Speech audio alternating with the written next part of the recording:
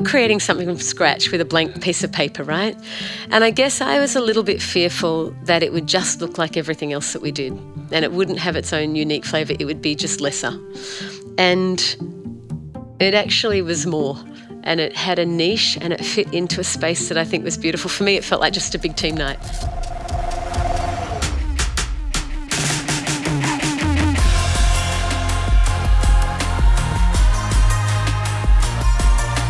This is a Hillsong Creative Podcast, where we hear from creative experts and influencers, the dreamers and the doers, what they've learned and what we can learn from their journey as we explore, respond. Hey Rich, we just need to interrupt. It's JD and Cassia. We have the most exciting announcement ever. Yeah, right now, as of right now, we are opening our online registrations. They are live, so you can register online to be a part of what's going to be an incredible conference. So if you cannot be in the room at Worship Conference in 2018, you can join us online and we will see you there. Yes, be a part of it. Don't miss out. Back to you, Rich.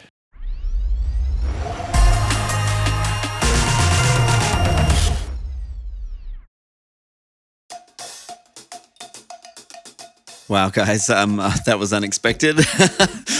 Cass and JD dropping in to tell us about the online registrations for our Worship and Creative Conference. The conference last year was just so spectacular, and I know this year will be, again, an unbelievable time. And so thousands of people will come from all over the world to Sydney, Australia, to our Hills campus. But if you're not able to make it this year and you'd still like to be a part of the conference, we've tried to make a way for you to be able to do that, which is to register online and have an online conference experience. You can do that by going to hillsong.com/WCC. On the website there's obviously all the details about the sessions, the things that you'll be a part of. You'll get the worship experience, you'll get all the main sessions and a whole bunch of surprises as well. So join us online if you can't join us in the room. Obviously the in the room experience is the must do at some point in your life. But if you can't do that, please let me encourage you to get online now, check out the website and register for the online experience. For those of you who don't know what I'm talking about when I refer to the Worship and Creative Conference, keep listening because we've pulled out of the archives a short conversation from Cass Langton, our global creative pastor, about Worship Conference, her heart for it, and what you can expect from the conference. So check it out. It was unbelievable. It actually exceeded my expectations, if I'm honest with you. I had a feeling going into it. What were your expectations? We were creating something from scratch with a blank piece of paper, right? Yeah. And I guess I was a little bit fearful that it would just look like everything else that we did and it wouldn't have its own unique flavour. It would be just lesser. And it actually was more. And it had a niche and it fit into a space that I think was beautiful. For me, it felt like just a big team night. And it felt warm and inviting, and I felt like I talked to so many creative pastors and musicians and vocalists and architects and people who do what we do day in and day out, that I felt like they were our people in the room. And so we became family pretty quickly. And there were moments of incredible God encounter, which I guess we fasted for a period leading into conference and really sought God to do something special. And I feel like from the moment it started, there was a real tangible sense of God's presence, and he surprised us with his grace and his goodness. And that Midnight Massive was beautiful. There were a lot of special moments. Yeah, and just different things, I guess. Yeah. So that Artist Still Lives Here session where people told their testimonies about what it took to remain creating in the middle of life's storms was beautiful. And unbox sessions where like you and Rich and all sorts of people spoke. Like I loved watching the creativity that comes out of our team in 15-minute preach slots and what we can do when we imagine. Yeah. What do you see for the future of that conference as we kind of, for want of a better term, explore, respond and create towards this year? What's your hope for it? My hope for it is that it would always be surprising, that it would always have a freshness to it, and it would always be a watering hole for creatives.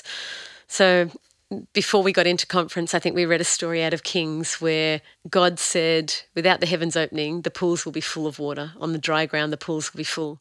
And I think I had great hope going into conference that creatives would come parched and dry and God would just water their souls. And I think that's actually what happened. So in the future, I guess immediately, my aim is that we would just keep doing it at home, because I think there's a real power in inviting people into our house. I think we have a lot of rooms here where we can do masterclasses and clinics and do some real practical empowering of creatives. And that was a roaring success this year, where rooms were just bursting at the seams with people learning hands-on practical ways of doing whatever's in their hand. It was a highlight. From music directing to worship leading to typography to photography and like all sorts of different things, right? Mastering, mixing, what sort of gear do you need for your church? I'm an architect. How does that work? Yeah. So I think more of the same. I would love to see our online community build. So I said to Brian, maybe 3,000 or 4,000 or 5,000 in the room and 30,000, 40,000 or 50,000 online. Yeah. And we actually just work to build a really healthy creative community that all inspire each other. Yeah. I guess going forward in the future, I dream about more creativity. I dream about take-home resource and curriculum. I dream about social justice programs where people can collaborate. I think you talked about that a little bit at a dreaming day we had, and I've been thinking about it a lot since then.